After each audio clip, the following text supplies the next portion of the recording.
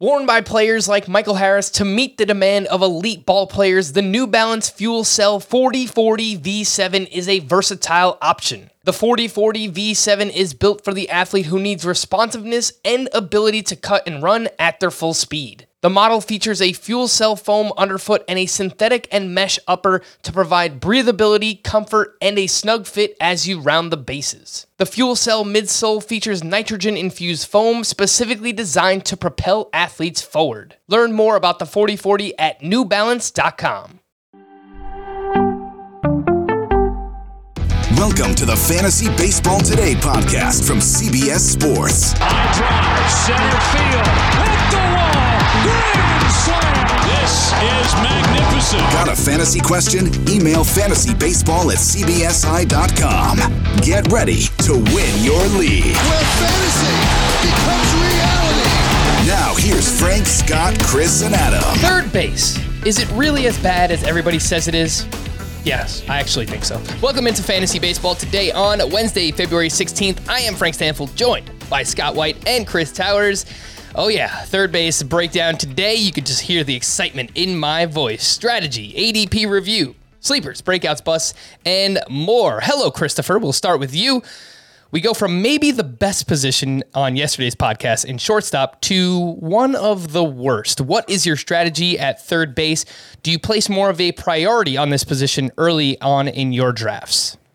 Not really, because there are a couple of guys in the 90 to 100 range. There are three in particular who I'm pretty likely to draft if they're at an advantageous spot, and if not, I have waited to fill my third base spot with, Justin Turner was a starter in one league. I think I went with Justin Turner and Eduardo Escobar in the 19th and 22nd rounds or something in a draft we did not that long ago. So no, I don't necessarily love the prices for a lot of the second tier or third tier third baseman. So unless I get Jose Ramirez or maybe Rafael Devers, I'm more likely to wait on the position.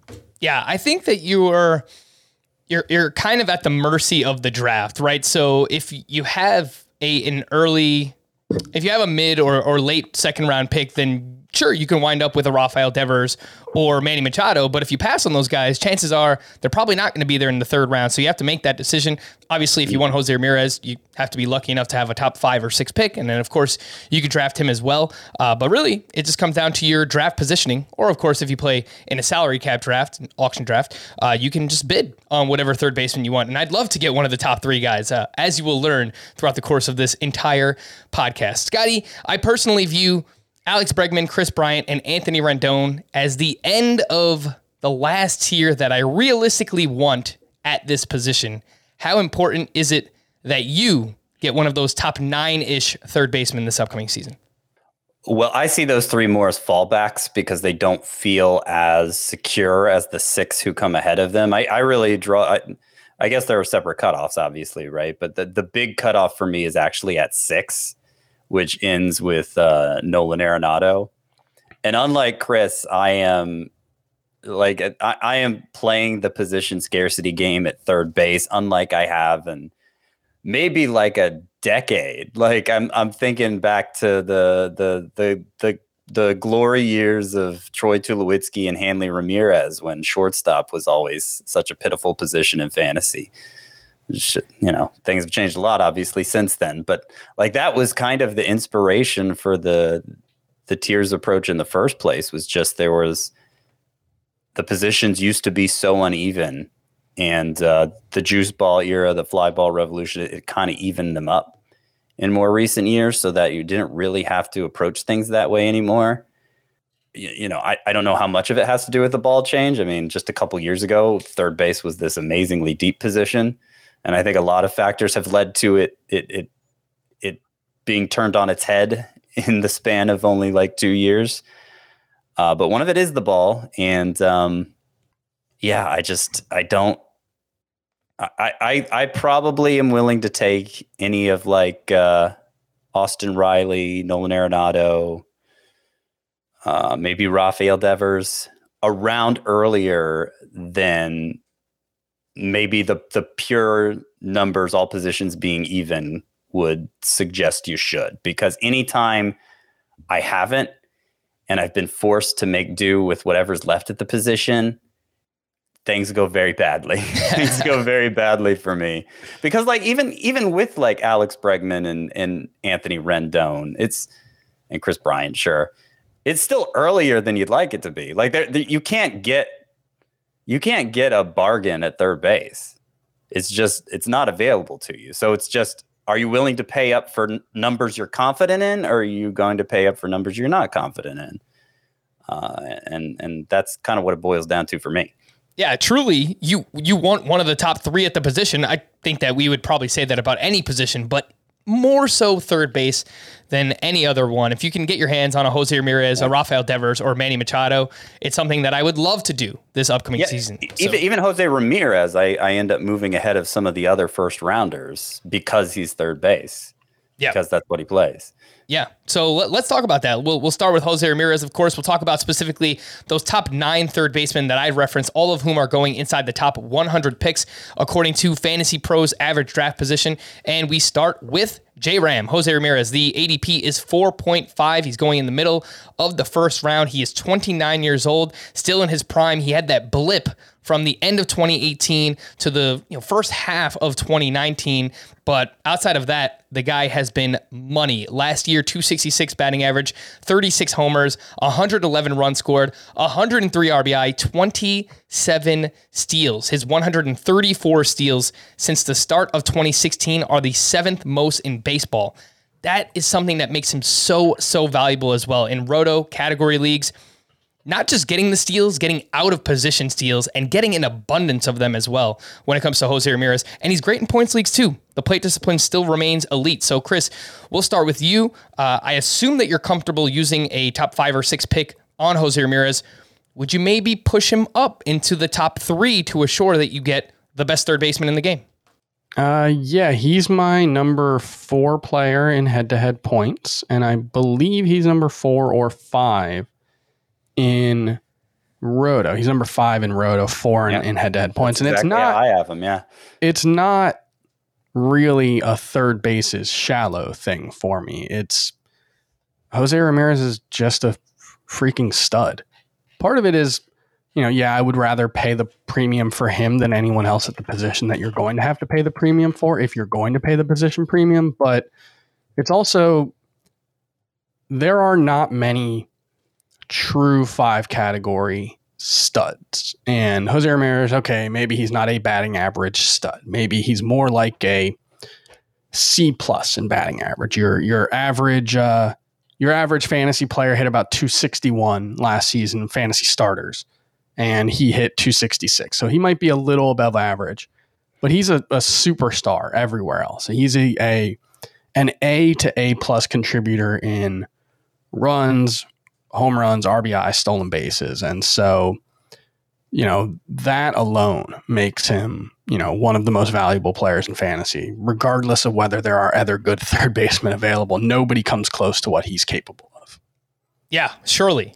You're 100% right about that. I remember last year we were, or at least I was, I don't want to put words in, I don't want to speak for you guys, but I feel like collectively the industry was a little bit worried about Jose Ramirez because they trade away Francisco Lindor, and you look at the rest of that lineup, and you're like, oh, it's pretty bad. But man, he made the most of the opportunity here. I do remember having to talk people off that ledge multiple times last year. Now that you mention it, but yeah.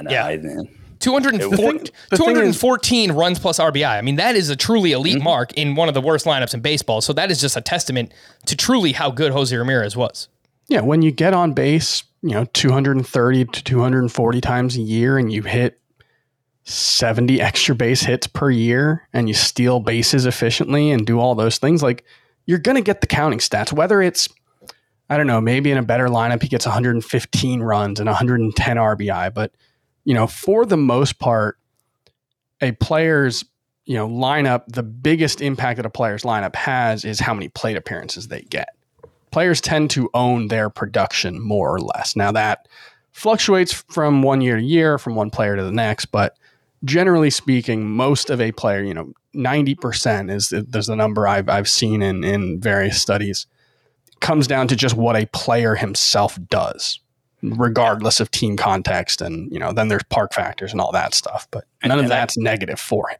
And I think that's especially true when you got a profile like Ramirez, a guy who can get on base on his own. Well, he's on base a lot.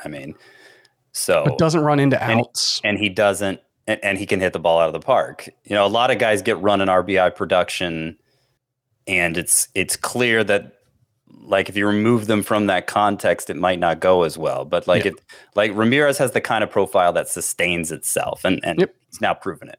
Doesn't run into outs on the base paths, doesn't really ground into a lot of double plays. He just he doesn't take things away from himself.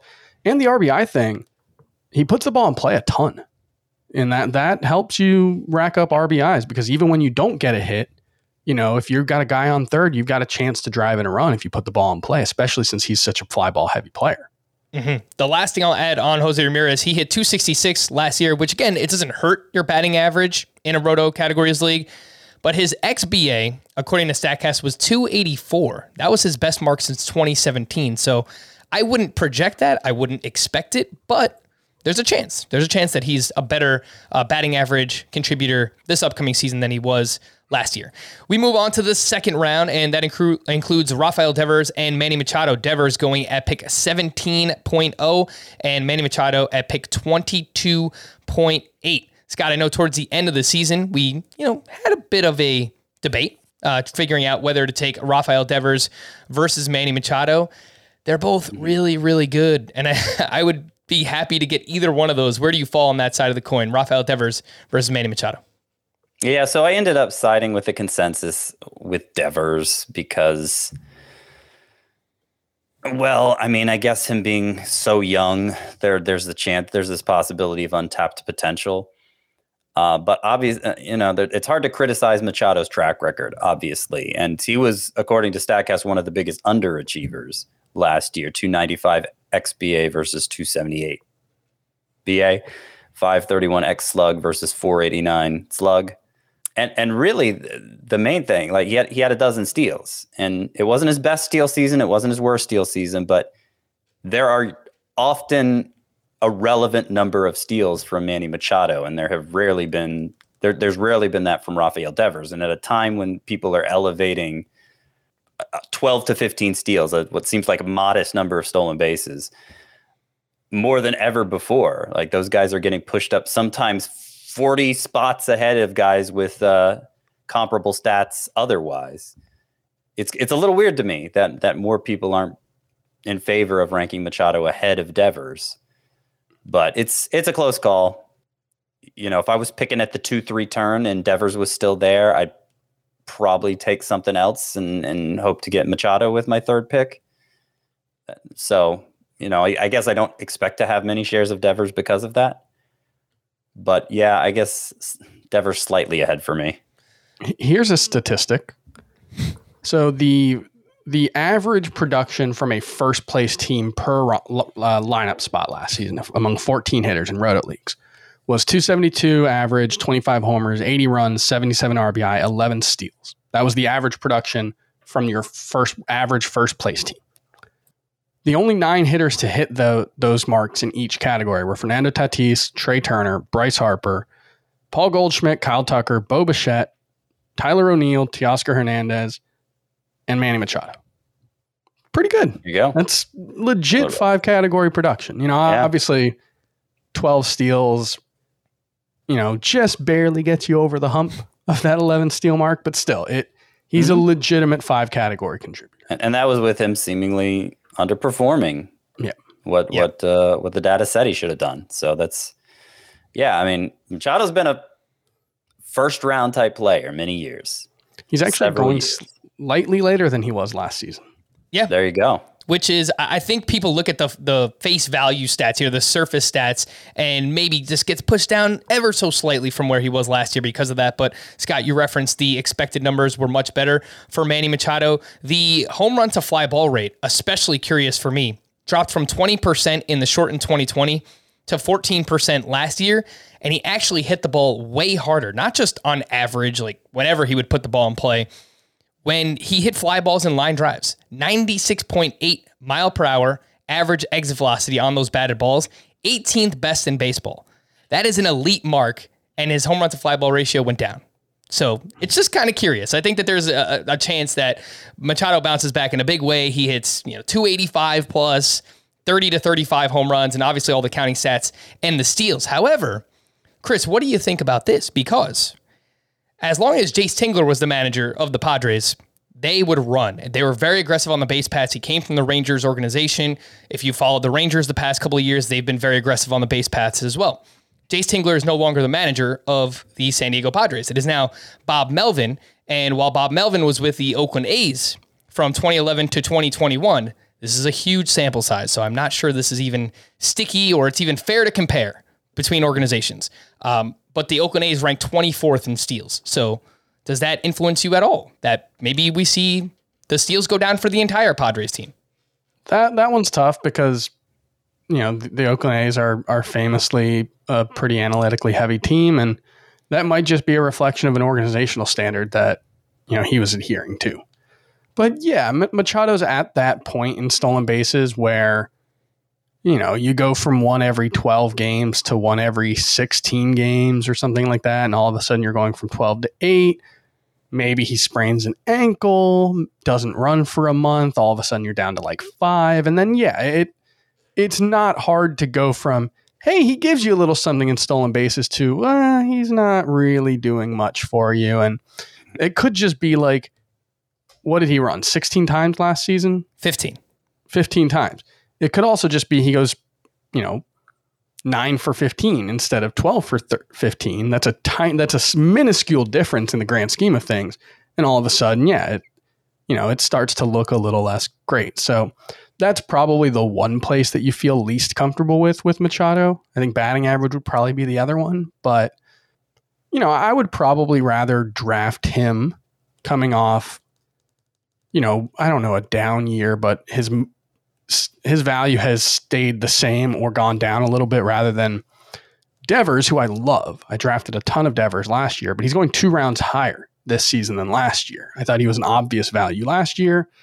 Now, 17th overall or wherever he is just a teeny tiny bit rich for a guy who in a best case scenario is a 4 category guy. We finally get to Austin Riley, who's going in the 4th round. He has an ADP of 46.3. He turns 25 years old in early April. He was awesome last year. 23rd overall in Roto. He averaged 3.1 fantasy points per game. That was tied for 4th best at the position. A 303 batting average, 33 homers, 91 runs, 107 RBI. Scott, he hit a bunch of line drives, 10th best among qualified hitters. But with that, the BABIP was still very high. It was 368, 3rd highest in baseball. Obviously, that correlates with the line drive rate, but I think it's fair to expect some regression in the BABIP, in the batting average in general. Maybe he's more of like a 280 hitter than a 303 hitter, which would still be a very, very solid player. But just, I think in terms of what he did last year, the natural expectation should be we're going to regress these numbers a little bit moving forward. Yeah. Yeah, no, I think that's fair. And Austin Riley and Nolan Arenado both, when I was, first going through each player individually, making out my rankings at the start of the offseason, I looked at them and said, you know what, I'm probably going to be behind the consensus on these guys. But then the position just forced my hand, and it looks like I'm actually ahead of the consensus because of that position scarcity aspect. Like, I don't want to be the one left out and scrounging all season to get adequate production at the position. So, even understanding that Austin Riley, it's unlikely he's going to hit 380 again, 300 again. Maybe it'll be more like 280, 30 plus homers. Yeah, I think you can go ahead and pencil him in for that. I think that's a pretty safe assumption.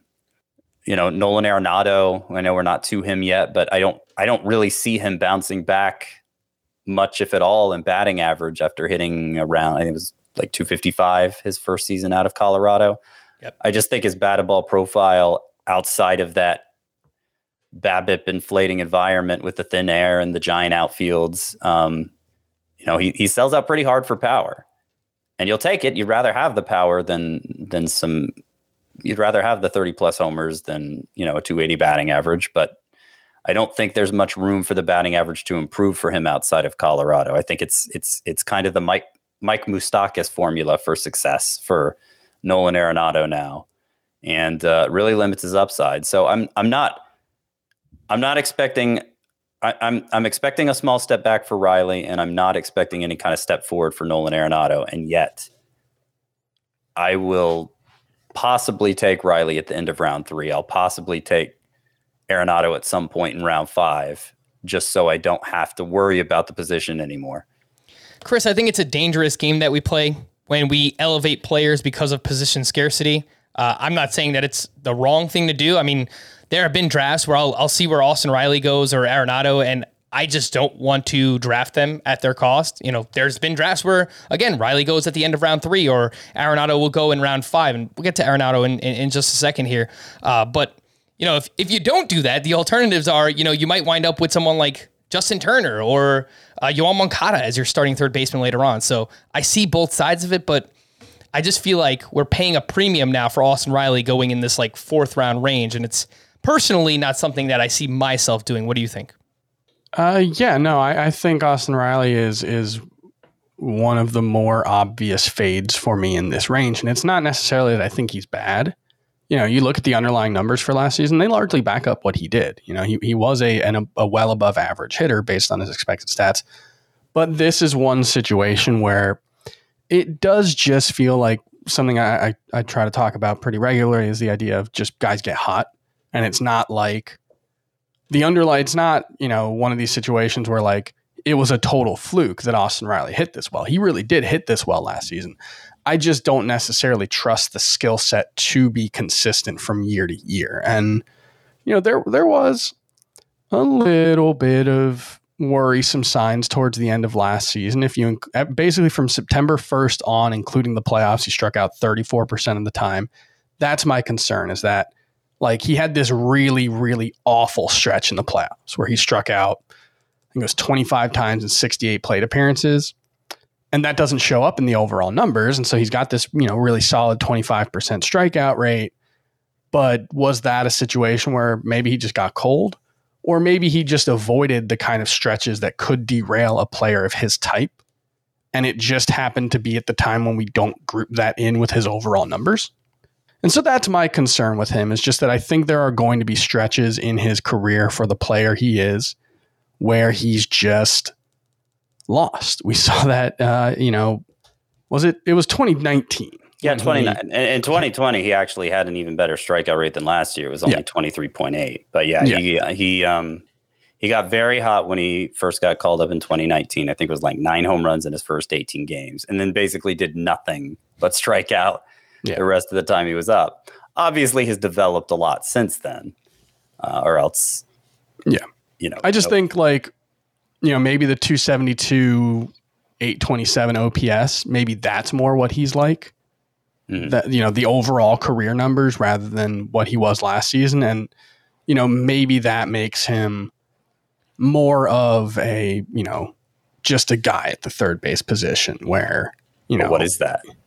That's the thing. What is just a guy at the third base position? Because just a guy sounds like, not something that many people are going to have at third base this year. Yeah, that's fair. But like, I could see his overall production not being that much more impactful than Justin Turner's. Obviously Justin Turner's age and his injury history, and even someone like Josh Donaldson, I think you could say the same thing. I think those guys could be around as good as him, but obviously the playing time concerns drop them a lot below him. But that's maybe why I'm less willing to pay the premium for Austin Riley.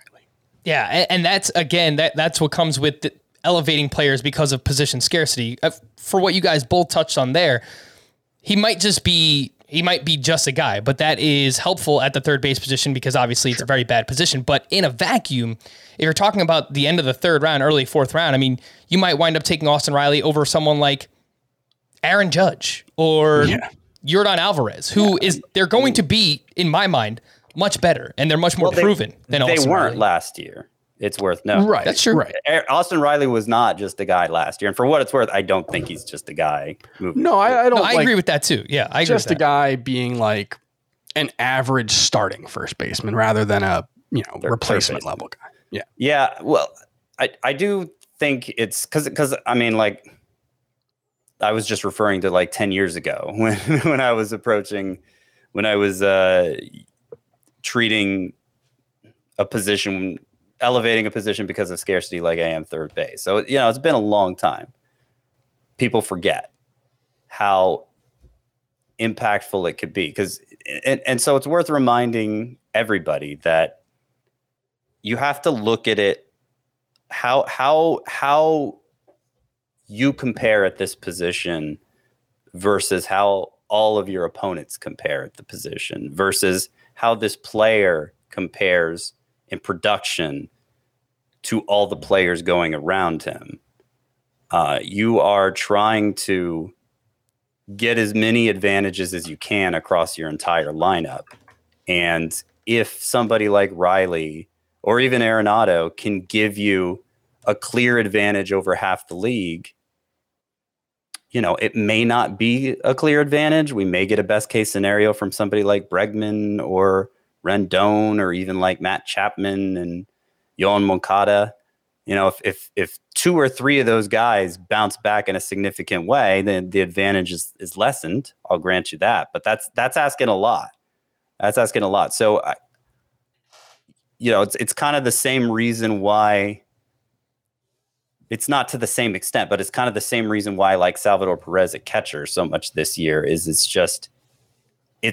you're so clearly getting an advantage over your competition with that pick.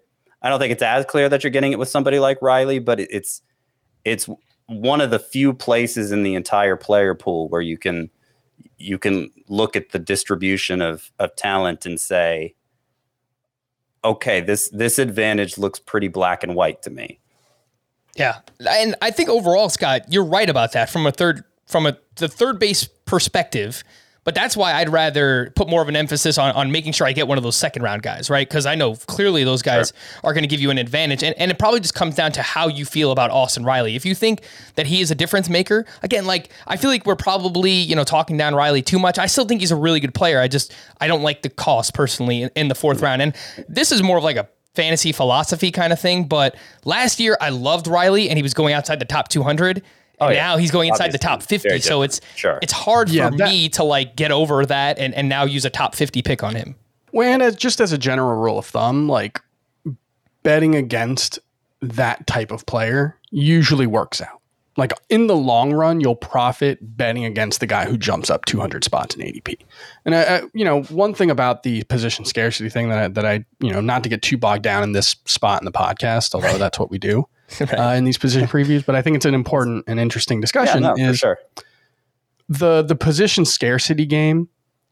The thing about that is you never want to be stuck fighting last year's war or the last war, I guess would be, the French in preparation for World War II built this huge trench system in the place where they got invaded during World War I. And so what happened during World War II is they just went around it. And so, that's the concern, is that you're prepping for something that may not happen. And so third base may just be really shallow. Or maybe Anthony Rendon and Alex Bregman just had down years. Like maybe Anthony Rendon just hurt his hip and he'll be fine. He was really good the year before. All the underlying metrics were still really good. Maybe DJ LeMahieu bounces back and hits 310. And so that's always the concern for me, is putting a premium on it, acknowledging it and being aware of it, and maybe even drafting with that in mind, I think makes sense. But like with Riley, putting such a premium on it, on a guy who I still think is a pretty big question mark, that's where I lose the stomach for it a little bit. It's not that I think he's bad. It's just that like you look at guys being drafted around him and he's going ahead of Pete Alonso, right? Like someone who we're all pretty excited about, and we know that he has pretty massive upside too. Like to me, that's kind of crazy. Well, but Austin Riley was better than Pete Alonso last year. He was. Like is he likely to be better than Nick Castellanos? It depends where Castellanos signs. To a certain extent, but I think it does a lot. But I think the thing is like passing on Castellanos, or taking Riley ahead of Castellanos, or Teoscar Hernandez, one of those guys who could give you legitimate 5 category production, or Byron Buxton, who I think just has much more upside. It's not just about the third base position. It's also about trying to put together the best team you possibly can. And so, that's where that's a big part of it. I don't want to belabor the point, but I have a counter to both of the thoughts you guys brought up, Chris, and with regard to not fighting last year's battles. I hear what you're saying. And I mean, it kind of backfired with me on me last year with the starting pitcher thing. It was kind of fighting the previous 2 years' battles, but nonetheless, the environment changed drastically, and I was left holding the bag. But I look at third base, and we'll get to him more. We'll talk about it more when we get to sleepers, breakouts, and busts. And I don't see a lot of ways that the position can improve. I think there are 4 players who drastically underperformed, and maybe some of them will bounce back to some extent. But there aren't a lot of up and comers who can step in and claim the mantle if they don't. And then with regard to targeting a second round third baseman, Frank, like Rafael Devers or Manny Machado, the reason I haven't been as inclined to do that is because the first and second round are where you can get a huge advantage at every single position. Like all the players going in that range stand out so much from the crowd at each of their respective positions that I kind of don't want to pass up the opportunity to get a more obvious advantage in the outfield or at shortstop or first base or wherever, which I would have to do if I took Devers or Machado. So I'm not saying I want to take Devers and Machado in round 2, but it pretty much would have to be the 2-3 turn for me. But that's where I disagree, Scott, because if you think that Devers and Machado are worthy of returning second round value, which they've done consistently now in their fantasy baseball careers, then why wouldn't you target them over an outfielder or another position? Because again, it's the same reason that you just spoke about targeting Austin Riley, is that you don't want to be left there without one of those third basemen. If and it depends on the guy too. Like, I just have a lot more trust in Devers and Machado living up to their draft costs in the second round. I guess Teoscar Hernandez versus Aaron Judge versus George Springer. Who's really going to be the better of those next year? I have no idea. And yet they're going between rounds 3 and 5. I think there's a good chance Machado and Devers are better than Riley. But I'm talking about Riley versus what half the league is going to be starting at third base. Right, but I think part of it is also, I think Teoscar Hernandez, George Springer, and Aaron Judge are probably all going to be better than Austin Riley. Yeah, but that's a different position. So it's really, right. You're comparing positions against themselves. And a lot of it comes down to like which permutation of the position combination you end up getting. Because like it's possible that Mookie Betts falls below Rafael Devers, in which case it doesn't matter which third baseman I get. I'm going to be happy that I have Mookie Betts instead of Rafael Devers.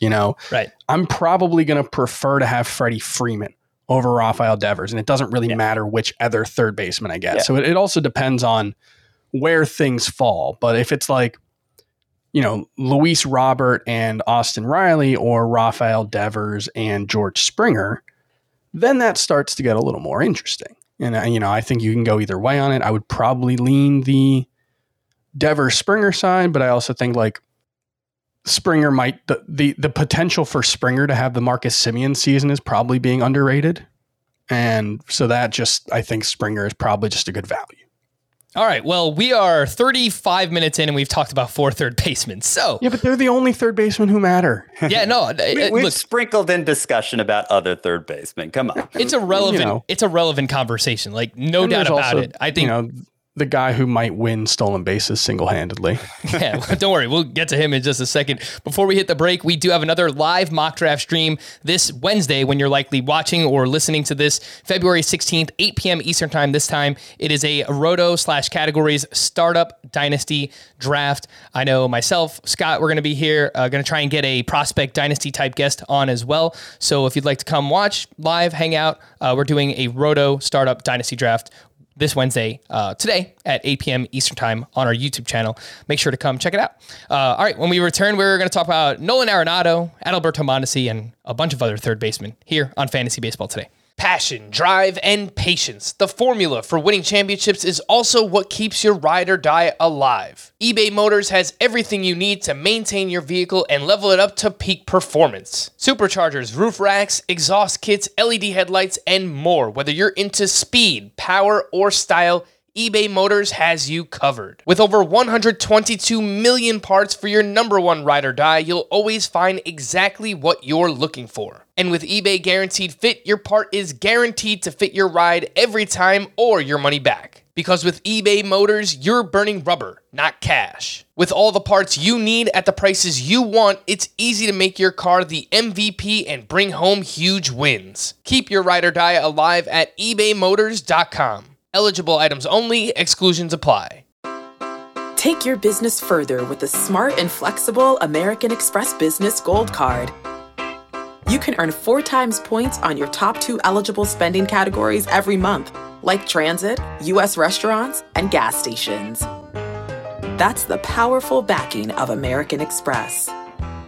4 times points on up to $150,000 in purchases per year. Terms apply. Learn more at americanexpress.com/business gold card. All right, so let's quickly run through Nolan Arenado. The ADP is 57.5, and going into this process, I just assumed that I was going to be in on Nolan Arenado, and the more you look at the numbers, the more it's just, do I really want to do this? I don't know. Look, his first season with the Cardinals, it was solid. 255 batting average, 34 homers, 81 runs, 105 RBI. The counting stats obviously are solid. He's been incredibly durable, something I'll give him credit for as well. 155 plus games in each of his last 6 full seasons. However, first year out of Coors, 255 batting average and 249 BABIP plummeted. I mean, that is way down from his career marks, and we expected that, but to this level, probably not. Personally, I thought he would be more of like a 260, maybe a 270 hitter. But I mean, 255 isn't far off from 260. Sure. To be fair to yourself, Frank. Yeah, it's just, I don't know. He kind of reminds me of Austin Riley, where we're elevating him because he plays third base. I know he's been durable, and I just don't like the price tag. And in Arenado's case, you present that as if it's an inherent wrong, and I don't think you should think that way. But in Arenado's case, Austin Riley has the underlying numbers to back up what he did. He wasn't quite as good as the underlying numbers, but he was still, the underlying numbers suggested he was very, very good. The underlying numbers for Nolan Arenado suggested that he was bad.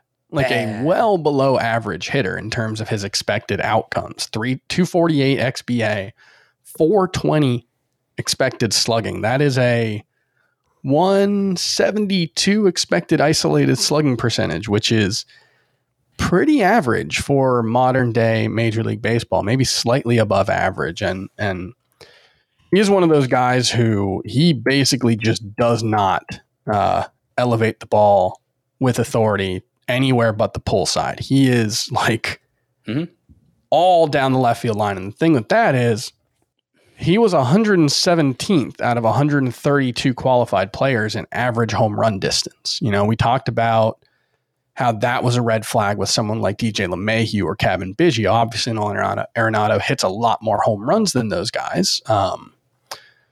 But yeah, I mean, max home run distance was 408 feet. That is really low. That is actually one of the 6 lowest among qualified hitters. There are some worrying signs with Arenado, and he definitely feels like someone who is wringing the absolute most out of his skill set at this point. And I don't know. Feel like he's always been that, though. Like his right, but Coors Field covered up. Coors Field really helps you out with that. He's never hit the ball very hard. He's always put it in the air a ton.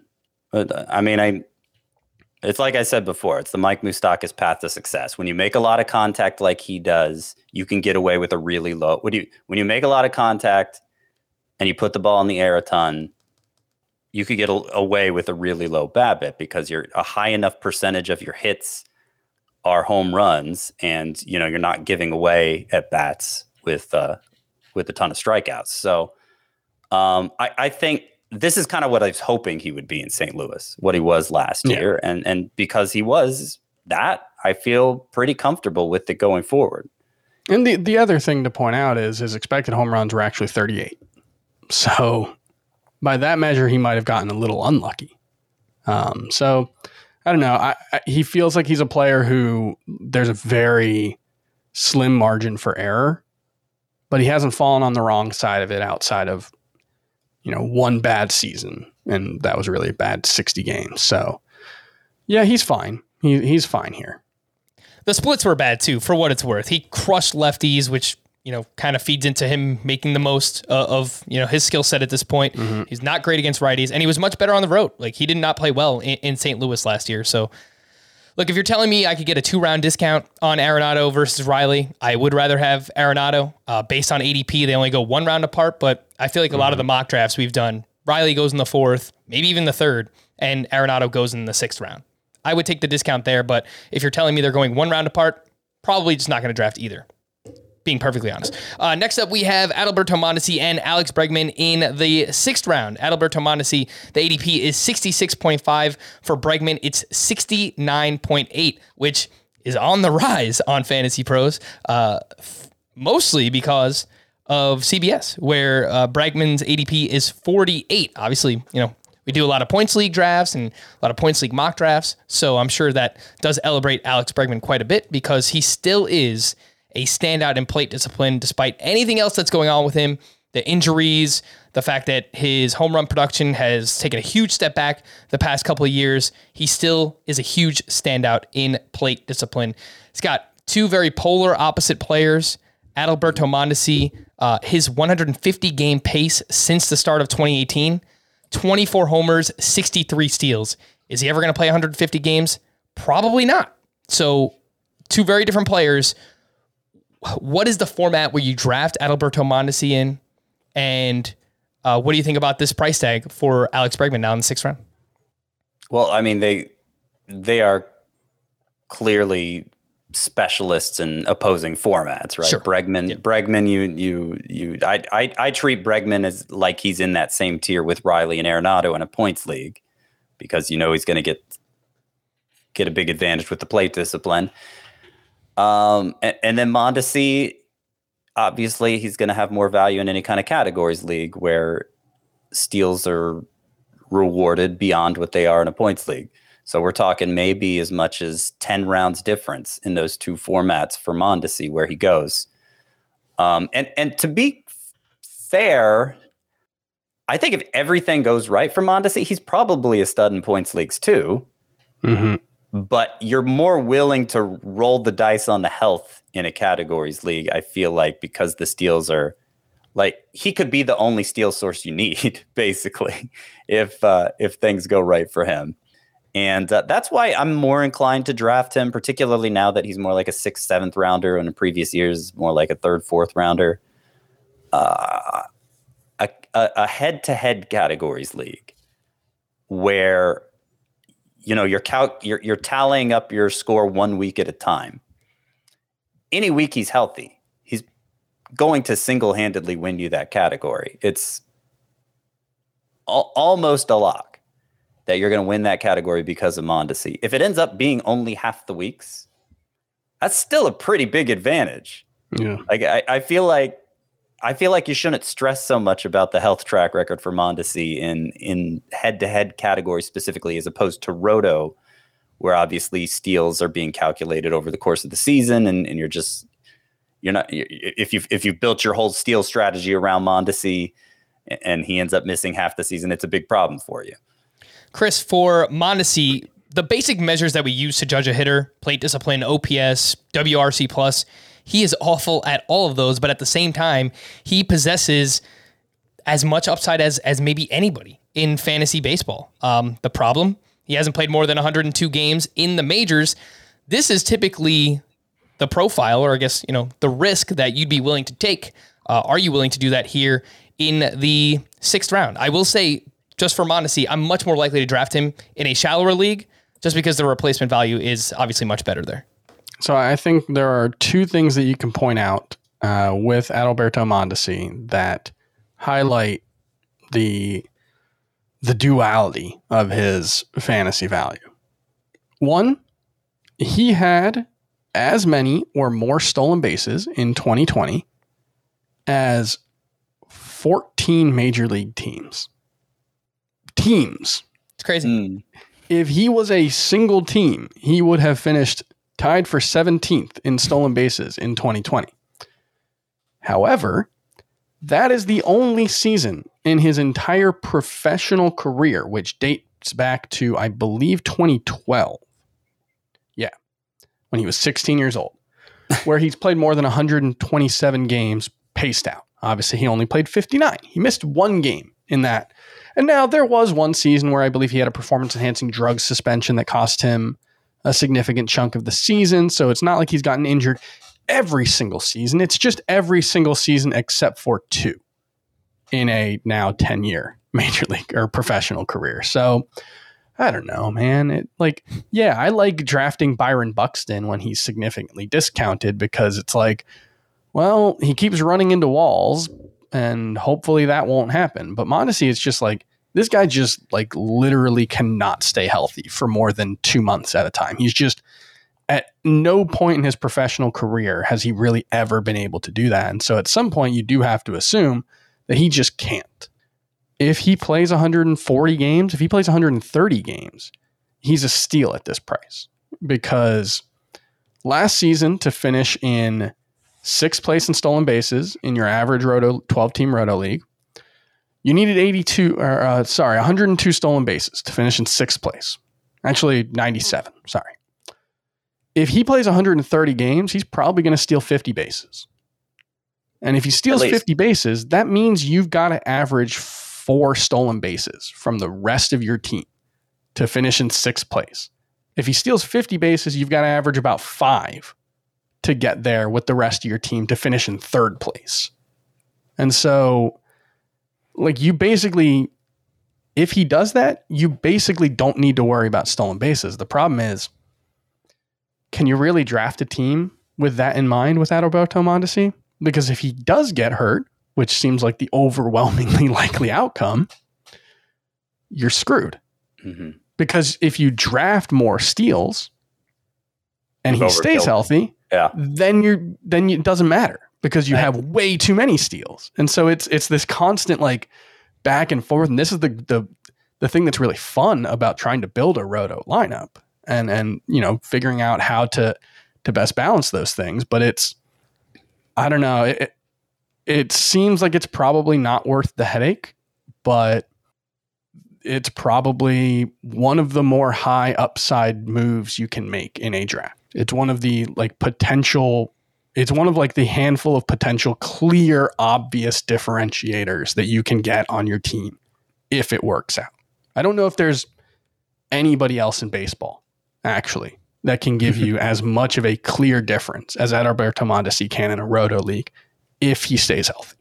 Yep. This is the lowest draft cost we've seen in a while for Adalberto Mondesi, but even with that, everything that we just said about him, I'm not going to wind up with Mondesi. So there you go. I don't know that maybe I'm just not going to wind up. Maybe I'm just not going to wind up with a 3rd baseman this year because it feels like that's what I'm saying. You know what? He's going to be on my team in TGFBI. That's drafting in a few days, right? It starts next Monday. Yeah, I'm going to draft Mondesi in TGFBI. I hope nobody in my league's listening. Yeah, I mean, they might not. You only have so much control over that. But honestly, Frank, you say I might not have a 3rd baseman because you don't want Mondesi either. That might be the reason I'm cornered into taking Mondesi in a league, right? Is just because, thankfully, he's not a shortstop anymore. He's a 3rd baseman, so that makes it a little easier to stomach too. For the most part, I agree with you. I don't see myself drafting much of him. Again, the head-to-head categories format is where the math changes for me. It's the kind of thing where you can't say no. If you're drafting multiple teams, you can't not have him on one of them. You're trying to win. Like, that's the thing, is if you're playing 10 leagues, if you're playing 20, Frank, you're probably going to play 30 leagues this year. And you're trying to win those leagues. I don't think I'm going to have Mondesi on any of them, Chris. But you're trying to win those leagues. There's other ways to do it. It doesn't have to be Mondesi. But like having 0 of the guy who might steal 75 bases and the second place guy might steal 30. I'll figure. That's legit. It's legitimately possible that he has 40 more stolen bases than any other player in baseball. I hear you. If you're playing 30 leagues, 20 leagues, 10 leagues, 5 leagues, just from a game theory perspective, you have to have him on at least one of them. Won't be me. Hashtag never Mondesi. It's not We've happening. talked about Mondesi too much already, but I do want to mention that Dayton Moore said toward the end of last season, they're at the point where they don't feel like they can count on him to be an everyday player anymore. And it's not clear exactly how to interpret that, as in they're not going to try to play him every day, or they're just expecting him to get injured at some point. But that might put a limit on how many games he's even capable of playing. It might limit it to only 120 or so, but it might not. Yep. I think we're probably on pace for our first 2-hour podcast ever. So good times here. Scott, real quick, Alex Bregman, I know you did a lot of research on this and the fact that the deadening ball has decreased the power of, guys like Bregman and Rendon and even Francisco Lindor, who we spoke about yesterday. He had 31 homers in 2018, 41 homers in 2019, just 18 home runs in 2020 and 2021 combined. That's 133 games. What, in your opinion... Oh, by the way, he's coming off of wrist surgery, which he had in November, so that could obviously affect power as well. What is a realistic projection expectation for Bregman this upcoming season? I think it's 25. I'm not willing to project more than that. He was on a 21 homer pace last year. And, because of injuries and stuff, I feel like some of his normal production was off. So I'll give him a little more than that. But I'm not willing to project 30 again. Clearly not willing to project 40 again. And I think it's worth stapling Bregman and Rendon together on this, because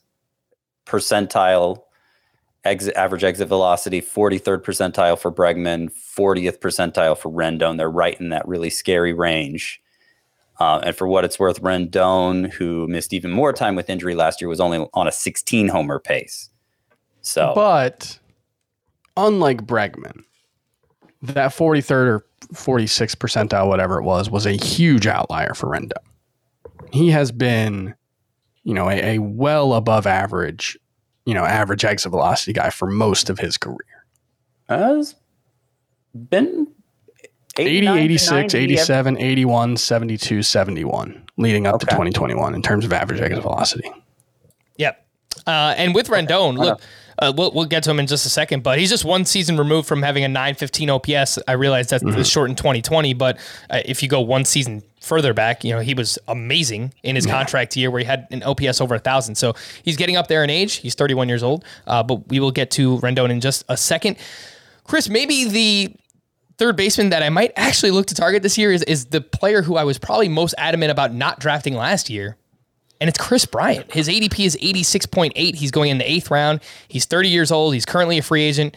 He bounced back in a big way, 265 batting average, 25 homers, 86 runs, 10 steals. The RBI total was lower because he was hitting near the top of the lineup, whether he was playing with the Cubs or with the San Francisco Giants. He had an awesome April and May, completely plummeted in June, playing through injury during that time, which is pretty common for Chris Bryant, I will admit. But then he bounced back a big way the rest of the season as well. So I feel like of all the players we've talked about, cost versus what they can realistically provide, Chris Bryant kind of feels like the best value of maybe any third baseman that we've talked about in this mid-tier. Yeah, I mean, one thing that we talked about a lot last year, and one of the reasons why I wasn't as down on him as a lot of people, was his batted ball metrics don't look good at all. 29th percentile on average exit velocity last season. That was his best since 2017. 29th percentile. So that's really bad. But it's a little misleading because he barrels the ball. He's in the 72nd percentile in barrels total, 67th in barrel rate. Ex-WOBA 68th percentile. That's pretty much where he's lived since that MVP season. He outperforms his expected metrics most of the time. They just, for whatever reason, they don't seem to capture how good of a hitter Chris Bryant is. There are outliers and everything, and he seems to be one of them. So I don't worry too much about the ugly batted ball data. I think, where he's being drafted is devalued because we don't know where he's going to play. There was like one whisper that the Rockies might be interested in him, which would be awesome. That would make things interesting, yeah. But yeah, I think I feel like Bryant's kind of the just a guy at third base, right? Who you elevate Nolan because there's not Arenado-y. many just a guys at third base. But he's a little Nolan Arenado-y. Yeah. And obviously Arenado gets a big boost because you can probably pencil him in for 10% more plate appearances at the very least. But the difference between them, I don't think is that big otherwise. So, if Chris Bryant did end up in Colorado, I could see him hitting 290 with 35 homers. Yeah, I would definitely change things. Oh, Bryant would jump up quite a bit in my rankings. He would jump I think up he'd to be there with Riley and Arenado. Exactly. Yep. Probably between them. 100%.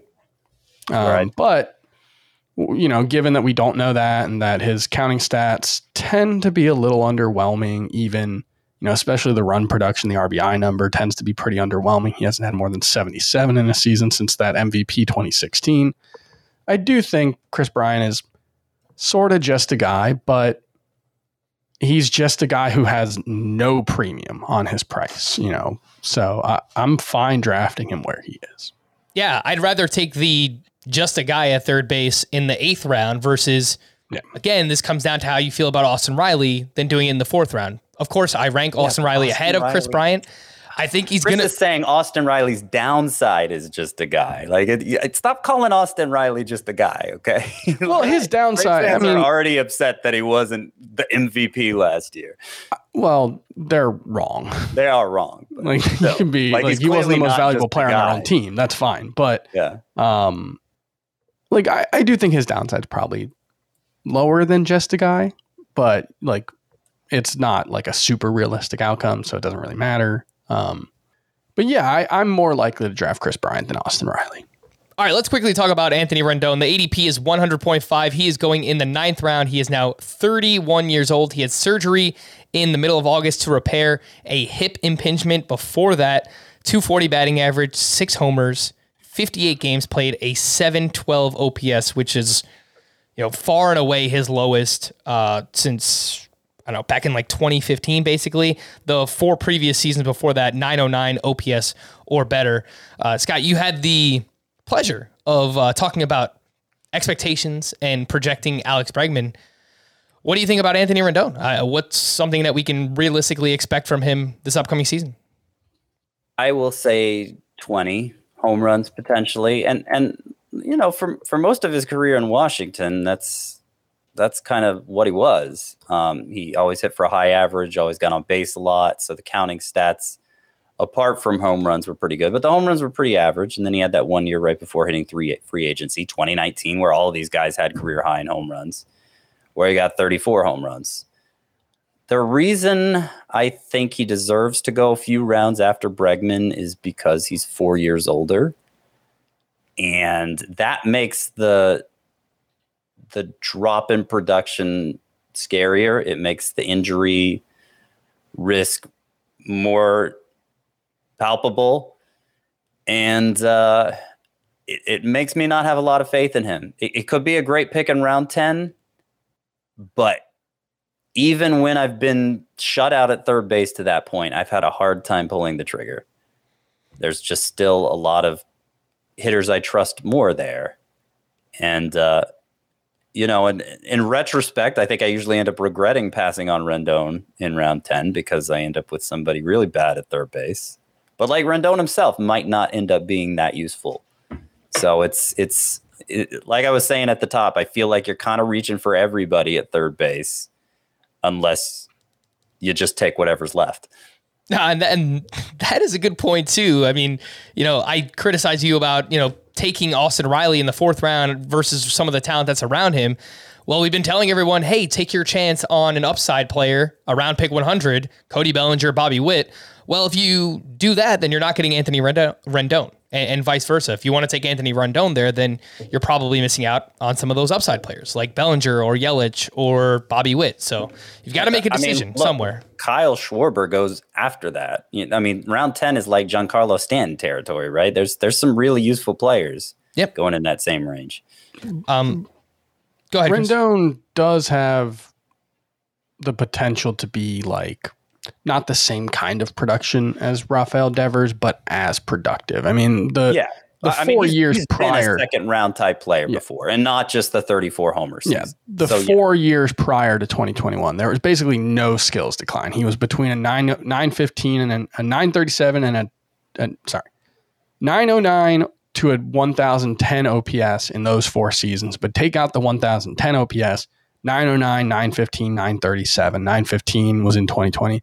There was no sign of skill slippage at all before this injury. And so, his 162 game pace in those 4 seasons, 106 runs, 31 homers, 118 RBI, 307 batting average, nearly a walk per strikeout. So I think Rendon is probably the last guy who you could realistically say has a chance to end up being a legitimate difference maker for your team. And he's probably the third baseman I'm going to draft the most this season, I would guess. Yeah, look, this is the end of the tier. This is what I spoke about, the top 9. So, this group of Bregman, Chris Bryant, Anthony Rendon, I think, if you don't have a third baseman at that point, you probably really have to start to think about it once you see these names approaching on your draft list. Real quick, put a bow on this conversation. Scott, who would you rather have at their cost? Bregman in the 6th, Bryant in the 8th, let's say Anthony Rendon in the 9th based on his ADP.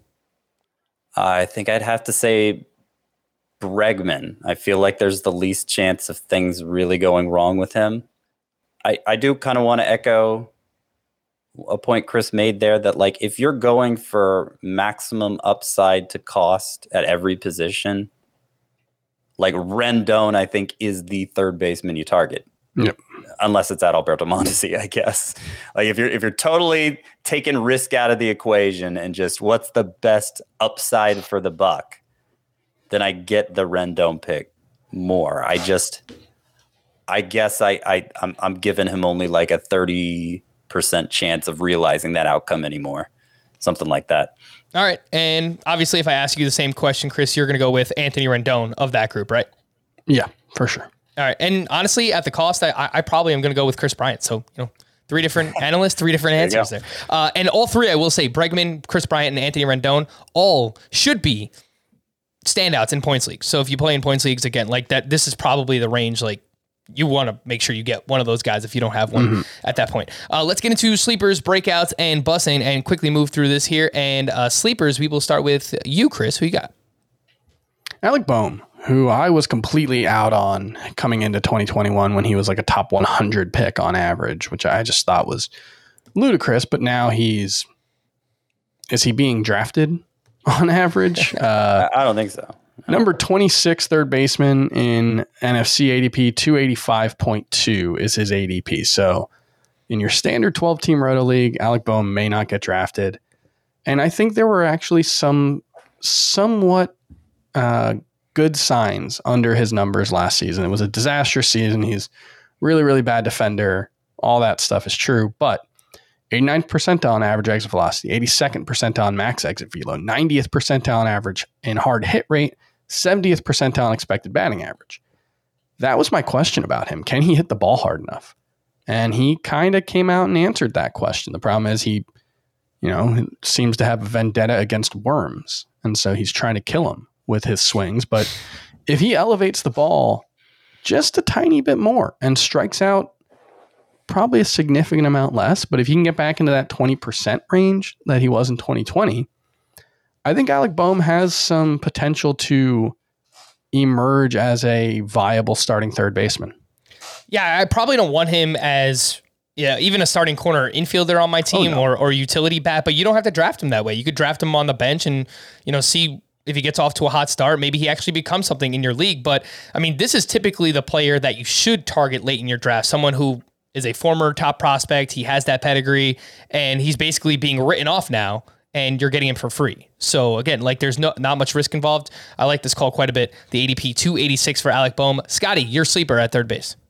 Like I said, I don't see a lot of room for things to get better here. To the point, I almost want to say Brian Hayes because he's somebody who sort of has a chance to get better, but like I don't like his ADP at all, so I'm not going to. I'd rather be discouraging about him. So I'm going to say Josh Young and Jose Miranda. I'm going to pair the two prospects who are on the verge of debuting here because I feel like if you get totally burned at third base, they're your hope. Josh Young for the Rangers, Jose Miranda for the Twins. Young, spelled Jung, is the more projectable of the two. He has an amazing hit tool, and they fixed his swing to get into his power more in the minors, elevating better, pulling better. And his numbers were just monstrous in the minors last year. Great plate discipline. I think maybe after Bobby Witt, he might be the top prospect to target. I know he won't be. I know Adley Rutschman's going to go ahead, and maybe Julio Rodriguez too, and that's fine. But I think it may actually be Josh Young who's up the soonest and making an impact in fantasy. As amazing as Young's numbers were, Miranda's were probably even better for the Twins. Jose Miranda is the cousin of Lin-Manuel Miranda. I just want to mention that because it's amazing. And the numbers he put up were like Pujols-ian. Like they were just absurd. The strikeout rate was very low, and he always showed good contact skills in the minors. It just the story is he figured out how to attack the pitches that he can do damage on, and did a lot of damage. Positionless player, so he doesn't show up very high in like the real world prospect rankings. It's not clear he's really capable of handling third base or anywhere else, but the Twins have a lot of holes, and he's at an age where he needs to be up. So I expect him to be up soon, and if he gets consistent at bats, it could pay big dividends in fantasy. Yeah, I guess you could say he is not throwing away his shot. Thank you very much, ladies and gentlemen. Well, let's save that for when he's up and playing well. Nope, we're using it now. Right. I do like those call outs quite a bit in a few draft and hold leagues that I've done. If I've waited at the position, I've done 5 drafts so far, and I wound up with Justin Turner in 2 of them, Brian Hayes in 1. It's not pretty. Jose Ramirez in another. Obviously that's great, but that's based on draft position, and Nolan Arenado in the other. So if you wind up with like a Turner or one of these like true fallback options, then yeah, why not take one of these prospects who have quite a bit of upside and see if you can hit on one of those guys very late in your draft. Sleeper for me, this is more so just undervalued. It's Josh Donaldson. I get it. He's old, hamstring, calf injuries. He's not going to play a full complement of games. I realize that, but his ADP is 194.3. Last year, he finished as the 125th player in Roto. He averaged 2.8 fantasy points per game. That was good enough to be a top 2, 4, 6, 8, top 10 third baseman in fantasy points per game. 2.8 is not a great number. That's just relative to this position, a reminder of just how bad third base is. But by all accounts, I mean, Josh Donaldson still crushed the ball, absolutely crushed the ball. You look at his StatCast page, it's a sea of red. I think that the Twins lineup is going to be better. Jose Miranda, hopefully involved sooner rather than later. And I think he'll probably get more games at DH this upcoming season. So hopefully that's something that can keep Donaldson healthy. So he's just going too late. I get it. He's old. He's boring. He's a veteran, but he's undervalued. So I like Josh Donaldson as a sleeper. He's not actually boring. Yeah. Him and Justin Turner are, I think, 2 excellent fallback options. For sure. All right, breakout. And we will start with Scott this time. Who you have as a breakout at third base? So I'm not going to need long for this one. Again, you could just as easily call him a bust, but I'm going to say Adalberto Mondesi. Wouldn't it be something if this is the year? People seem like they've kind of soured on him. The Royals are talking him down. And wouldn't it be awesome if this was the year he finally put it on to get all together, stayed on the field? It will have been a good time to invest in him if that's the case. Like I said, probably not going to do a lot of it myself, but him being third base eligible now instead of shortstop makes it more likely that I would. So what you're saying is that Alberto Mondesi is going to be a bust in 2023 drafts. We'll see how 2022 goes. But yes, if it does play out as well as best case scenario, if he gets his best case scenario in 2022, then yeah, probably fade in 2023. All right, Chris, breakout, third base. Anthony Rendon. Bounce backs or breakouts. I already talked about it. I think the underlying skill set has shown very little signs of decline outside of the injury. The injury is concerning, hip injuries. Obviously, the older you get, I've got a bad hip myself. I understand it. But yeah, if he bounces back to pre-2021 numbers, he's going to be one of the best values in drafts. Chris says he has a bad hip, but he plays in a flag football league. So, like, really, how bad is that hip, Chris? I have to get stretched out like twice a day. Chris just is to like make it through my day. Chris is one of those old guys who shows up to the flag football and is like, his buddies are stretching him out. They're just moving the leg one way, moving the leg another way, and stretching you out there, Chris. Scotty, I believe I'm with you. Josh Young, I think if we're talking about a prospect who can break out, I do like him quite a bit. Third base prospect for the Texas Rangers. The other one I'll call out is Jeimer Candelario. And I don't think he has true league winning potential, but he was really, really good in the second half last year. 282 batting average, 11 home runs, and 882 OPS. And that Tigers lineup is improving. Javier Baez, prospects are coming. Spencer Torkelson, Riley Green as well. So the counting stats could be better as well. I don't know that he has 300 batting average, 30 homer potential, but if he hits like 280 with 25 home runs and really strong counting stats, he's a great value where he's going. He had a big second half. And I think he led the majors in doubles, right, for the whole season. Yep. The majors. Yeah. It's italicized as well as bolded. Yeah. 279.8 is the ADP for Candelario. So again, if you manage to miss out on everyone else, it might not be the worst last resort there in Jeimer Candelario. A bust. We will start with Chris. I may have written this in your spot, but I feel like we might actually agree on this anyway. So I'll just, stick with it. Austin Riley. I think there are more ways for him at his price to go wrong than for him at his price to go right. And I think he's a more volatile player than he showed last season. So, yeah. Scotty, bust, third base.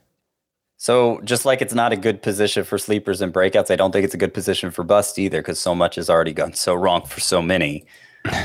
I'm going to say Chris Bryant here because of that 29th percentile average exit velocity. I'm worried about the 40-ish for Rendon and Bregman, and 29th is even worse. As Chris points out, he has consistently outperformed that, but we only have a partial season from him in the environment with the new ball. And as we've talked about, the new ball wasn't even universally applied last year. It was kind of intermittent, the use of it. So I think it could even get worse for these guys moving forward. And if Bryant seems like somebody who could fall victim to that. Bust for me is Austin Riley as well. What a jag. Scott and the Braves fans are going to just kill me for this one. No, I don't think that there's like bottom out potential for Austin Riley. I just personally think that he's overvalued where he's going. So I'll leave it. Bottom out potential. I'll leave it there. I'll be the one to say it. Scott's a coward. Ooh. Or Frank's a coward. How dare you? ADP review. Let's wrap up here. These are for 12-team leagues in the first round. Jose Ramirez going at 4.5. The second round, Rafael Devers at pick 17. Manny Machado at 22.8. Almost 25 picks later in the fourth round, Austin Riley, 46.3. In round 5, Nolan Arenado, an ADP of 57.5. In the sixth round, Alberto Mondesi at 66.5. You're going to see that probably 3 to 4 rounds later in a points league. Alex Bregman is maybe more. 69.8. In the 8th round, Chris Bryant, 86.8. In the 9th round, Anthony Rendon at pick 100.5. There are 2 going between picks 110 and 145 on average. DJ LeMahieu at pick 118 and Chris Taylor at pick 145. We spoke about LeMahieu on the first base preview. We spoke about Chris Taylor on the second base preview. I don't think Taylor's third base eligible in CBS.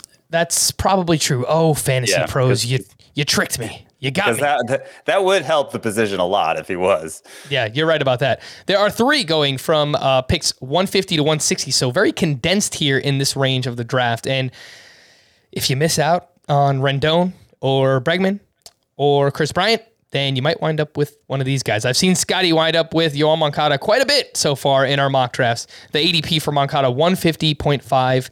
Ke'Bryan Hayes at 154.8. And then Justin Turner at pick 157.5. And I know that he's older, injury prone. He was the 59th overall player in Roto last year. He averaged 3 fantasy points per game. When he plays, I still believe that Justin Turner is going to be really, really valuable. Scotty, what do you think about this group? Moncada, Hayes, Turner. Yeah, Turner's my favorite of them. And I've kind of, when I have gotten shut out early on at third base, Turner is the guy I focus on getting, but I haven't quite, because I want to maximize the value, right? I know I have him ranked higher than the consensus. I've seen him go really late sometimes. And so I'm trying to find that right point in the draft when I need to go ahead and snatch him up. Because so far I've yet to land it the way I want to land it. Yeah, I mean, the thing about him is, if as old as he is, as injury prone as he is, if you almost have to have a backup plan, and it's just not a position where there are great backup plans. So it's definitely it definitely shouldn't be your plan A, but there are worse plan C's out there. Yeah, you can go with the old and young strategy. But you could take Justin Turner and then back it up with someone like Josh Young, and hopefully between that's what you meant. Those two, you get a quality player in fantasy baseball. Chris, at this point, I just don't really know where Yoan Moncada excels. It's been a weird past couple of seasons. He broke out in 2019 with the juice ball, did some really, really great things, hit 315, a 915 OPS. Since then, he's been a 705 OPS and a 787 OPS. He's not a standout in power. He's not a standout in speed. He's not a standout in batting average. I just don't really know what he provides and why his ADP, I guess, is still around pick 150. Well, and he's not a standout in terms of how well he hits the ball anymore. That was the thing with him, in 2019 especially, but even before that, the issue was he was striking out too much, but he was doing a lot when he hit the ball. Now it's not quite as impressive, and so it is a little hard to get excited about him. I think the underlying skill set is still really, really impressive, but it's very, very fair to be skeptical about his abilities to put that skill set into play, and that's disappointing. I think there are two players at third base who I look at and I just say, there aren't clear signs of there isn't anything in their profile that clearly indicates they're about to get better, but they're young enough and they've shown enough in past years that at this position where you have to see the glass half full in players, it kind of makes sense to see the glass half full with them. Moncada is one, and then the one I like even more is Matt Chapman. Yes, who goes a little bit later. Year removed from hip surgery. Yeah, that's why I can make a clearer case for him, because he last year was his first year off hip surgery. You could understand why he didn't impact the ball as well. It was the same hip surgery Buster Posey had. I believe it was 2018 that caused him to look like a diminished player in 2019, and most everybody wrote him off except for Chris Towers. It seemed like because it just didn't look like he had any power anymore. But then he had more time to recover. Last year, bounced back with a huge year. And I'm hoping that can happen with Matt Chapman, too, who showed 40 homer potential prior to that. The other weird thing going on with Chapman, though, is just his strikeout rate has also exploded. And that started the year before hip surgery. So how does that fit into that narrative? I don't really know. One concern I'll bring up about Yoan Moncada is he can't hit lefties. There were signs of life in 2019. He had an 846 OPS against them, but he's been bad against them the last two seasons. He's got a 701 OPS against them for his career, 33% strikeout rate. That's the kind of thing that's just going to hold you back. That's kind of the long and short of it. He's going to have to be really, really good against righties, and usually he's just kind of okay. Yeah, the last thing I'll add on Ke'Bryan Hayes, I feel like we didn't really talk about him much here, but I feel like he's one of the hardest players to project this upcoming season because he hit a home run in either the first or second game of the season, and we're all excited. The player that Scott loved last year, and then he's dealing with this wrist injury after that for basically the entirety of the season. So I think it's perfectly fair that that's why he was as bad as he was last year. But we also have this track record in the minors where he wasn't really a great offensive player. So he's just kind of a hard player to figure out at this point in the draft. Yeah, he's a little old. Like, he's 25. He's not that old, but like he's not so young that you would be like, oh, there's nothing concerning about the fact that he was pretty bad last season. I think. I still think he has upside, though, for some reason. I still think it's there. I don't know what that upside is. It's impossible to know. But the way I evaluate Brian Hayes, even as the guy who loved him last year, is, okay, he got over 300 at-bats last year. Granted, the wrist injury was early. Maybe it was still impacting him all season. You could make that case if you want to. But which seems more likely, that it was all the wrist, or that that 24-game sample where he looked amazing and showed power like he never did in the minors was just a fluky 24-game sample? Like, that seems like the more likely explanation, considering his minor league track record, than that it was all about the wrist. I can't say for sure. I can't say for sure, but that's why it's weird to me that he's being drafted at basically the same point he was a year ago. Because now the information we've received since then is mostly very discouraging.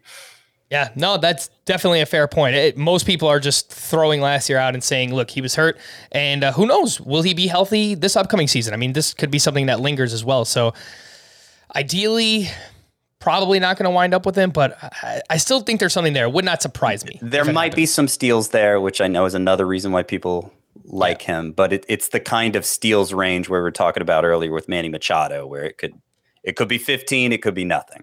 Yeah, 9 steals in 96 games last year. For what it's worth, all of the projection systems have him for double-digit steals this upcoming season. We have 3 more third basemen going between picks 170 and 190. The aforementioned Matt Chapman at 172.3. Eugenio Suarez at pick 187. We spoke about him on yesterday's podcast. Ryan McMahon at pick 188.3. Scott, I know that you spoke about Matt Chapman and why you like him. Chris, anything else that you'd like to add on Chappie? No, I agree with him, with Scott. I think the bounce back potential is really nice, and I think it's a good price for it. So Chapman's definitely a late round pick to target. Interested to see where he winds up too, because if he's traded, I think that's something that can help his value. If Matt Olson is traded away and Matt Chapman is not, then there's a real chance that the counting stats are just awful. I was looking through the Oakland A's lineup earlier today, and it is bad. It is really, really bad already. And it's a bad place to hit. It's, I could see him having a big breakout whenever he gets traded, which seems inevitable. But as long as he's in Oakland, I think the best case scenario is probably still something like a 250 batting average with good power. Yeah. So, Yeah, there was a rumor. You mentioned it there, Scotty, about Matt Chapman playing shortstop for the Yankees. I would love to see it. He's my favorite baseball player to watch on defense, like maybe ever. Yeah, wow. He's really good. Is maybe the best third baseman I've ever seen in my life. He looks, how, I know we're at 123 minutes or an hour and 23, whatever, but let's just go for it. You know how Legolas in Lord of the Rings is just like, he seems like he's floating on the ground. There's a scene where they're walking in the snow and everybody's like, ugh, and he's just like literally floating on top of the snow. That's what Matt Chapman looks like. He's so light on his feet. His balance is incredible. I love watching Matt Chapman, and he throws like 96 miles an hour. Oh, love him. Have you seen the Lord of the Rings trilogy, Frank? No. I'm just going to sit here and nod my head. And I was solely banking on you seeing that movie. I actually haven't either. That's one of the holes in my movie knowledge. It's I've only seen them 3 times in the last year. I haven't been able to bring myself to commit the time, the 10 hours of time it'll take. They really are that good. And like, I'm not going to say you should spend 12 hours watching the extended editions, but they're worth it. All right, 3 more going between picks 190 and 200. Josh Donaldson at 194.3. Eduardo Escobar, 198.5. Luis Arias at pick 199, who has, I believe, triple eligibility, second, third, and shortstop this upcoming season. Obviously, Chris and I like him as a breakout quite a bit. And I think Donaldson and Eduardo Escobar perfectly fine high floor corner infielders if you need a little bit of pop at this point in the draft.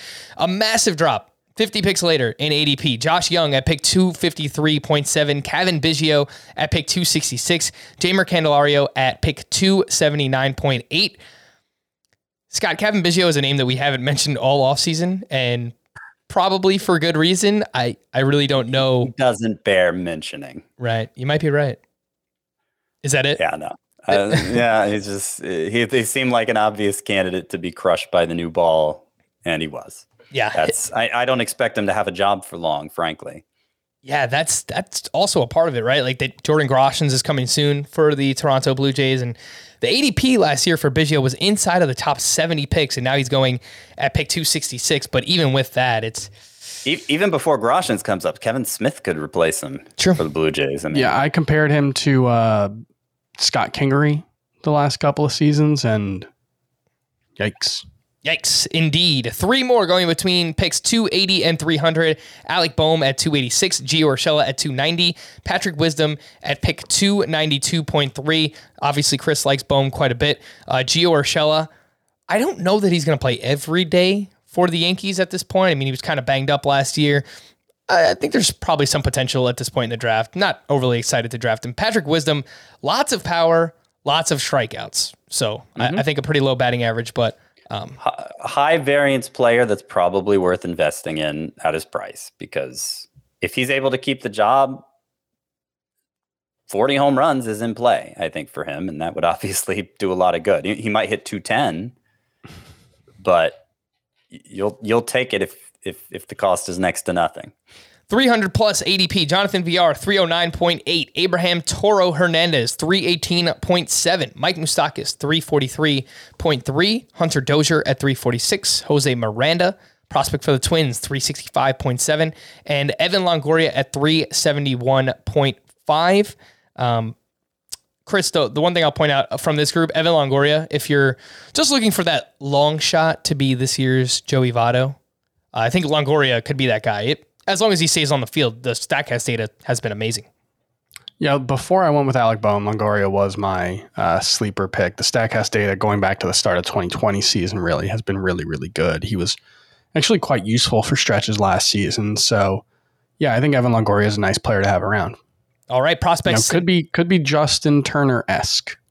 Prospects to know this upcoming season. Obviously, we talked about Josh Young and Jose Miranda quite a bit. Scott, Miguel Vargas with the Dodgers, Brett Beatty with the Mets, Mark Vientos with the Mets, and Curtis, I'm going to go with Mead. Curtis Mead of the Tampa Bay Rays. I hope, yeah, that's got to be how you pronounce it, of course. Scott, anyone stand out on this list for you? I mean, they're good prospects. I wouldn't be surprised if any of them spent more than half a season in the majors. I wouldn't be surprised if none of them appeared in the majors at all. I think Vientos of the Mets, he's already been to AAA, and he performed at like a 50 homer pace last year if you projected it out over 160 games. So it's pretty exciting. But they may never have a real need for him. Vargas is kind of why it's the Mets. Miguel Vargas is, depending on how he progresses this year in the minors, I could see the Dodgers kind of pushing Justin Turner aside finally, because he's of the prospects you just mentioned, he's the most exciting in terms of upside. So keep an eye on him. Don't say that, Scott. I mean, if Justin Turner gets pushed to the side, at least two of my teams that I've already drafted are dead. So I hope that doesn't happen. But it's possible. It is possible with somebody as old as Justin Turner. We're going to wrap there for Scotty and Chris. I hope you're enjoying these position previews, because you're getting a lot of them. You're getting a lot of content here. I am Frank Sample. Thank you all for listening and watching Fantasy Baseball today. We'll be back again tomorrow. Bye-bye.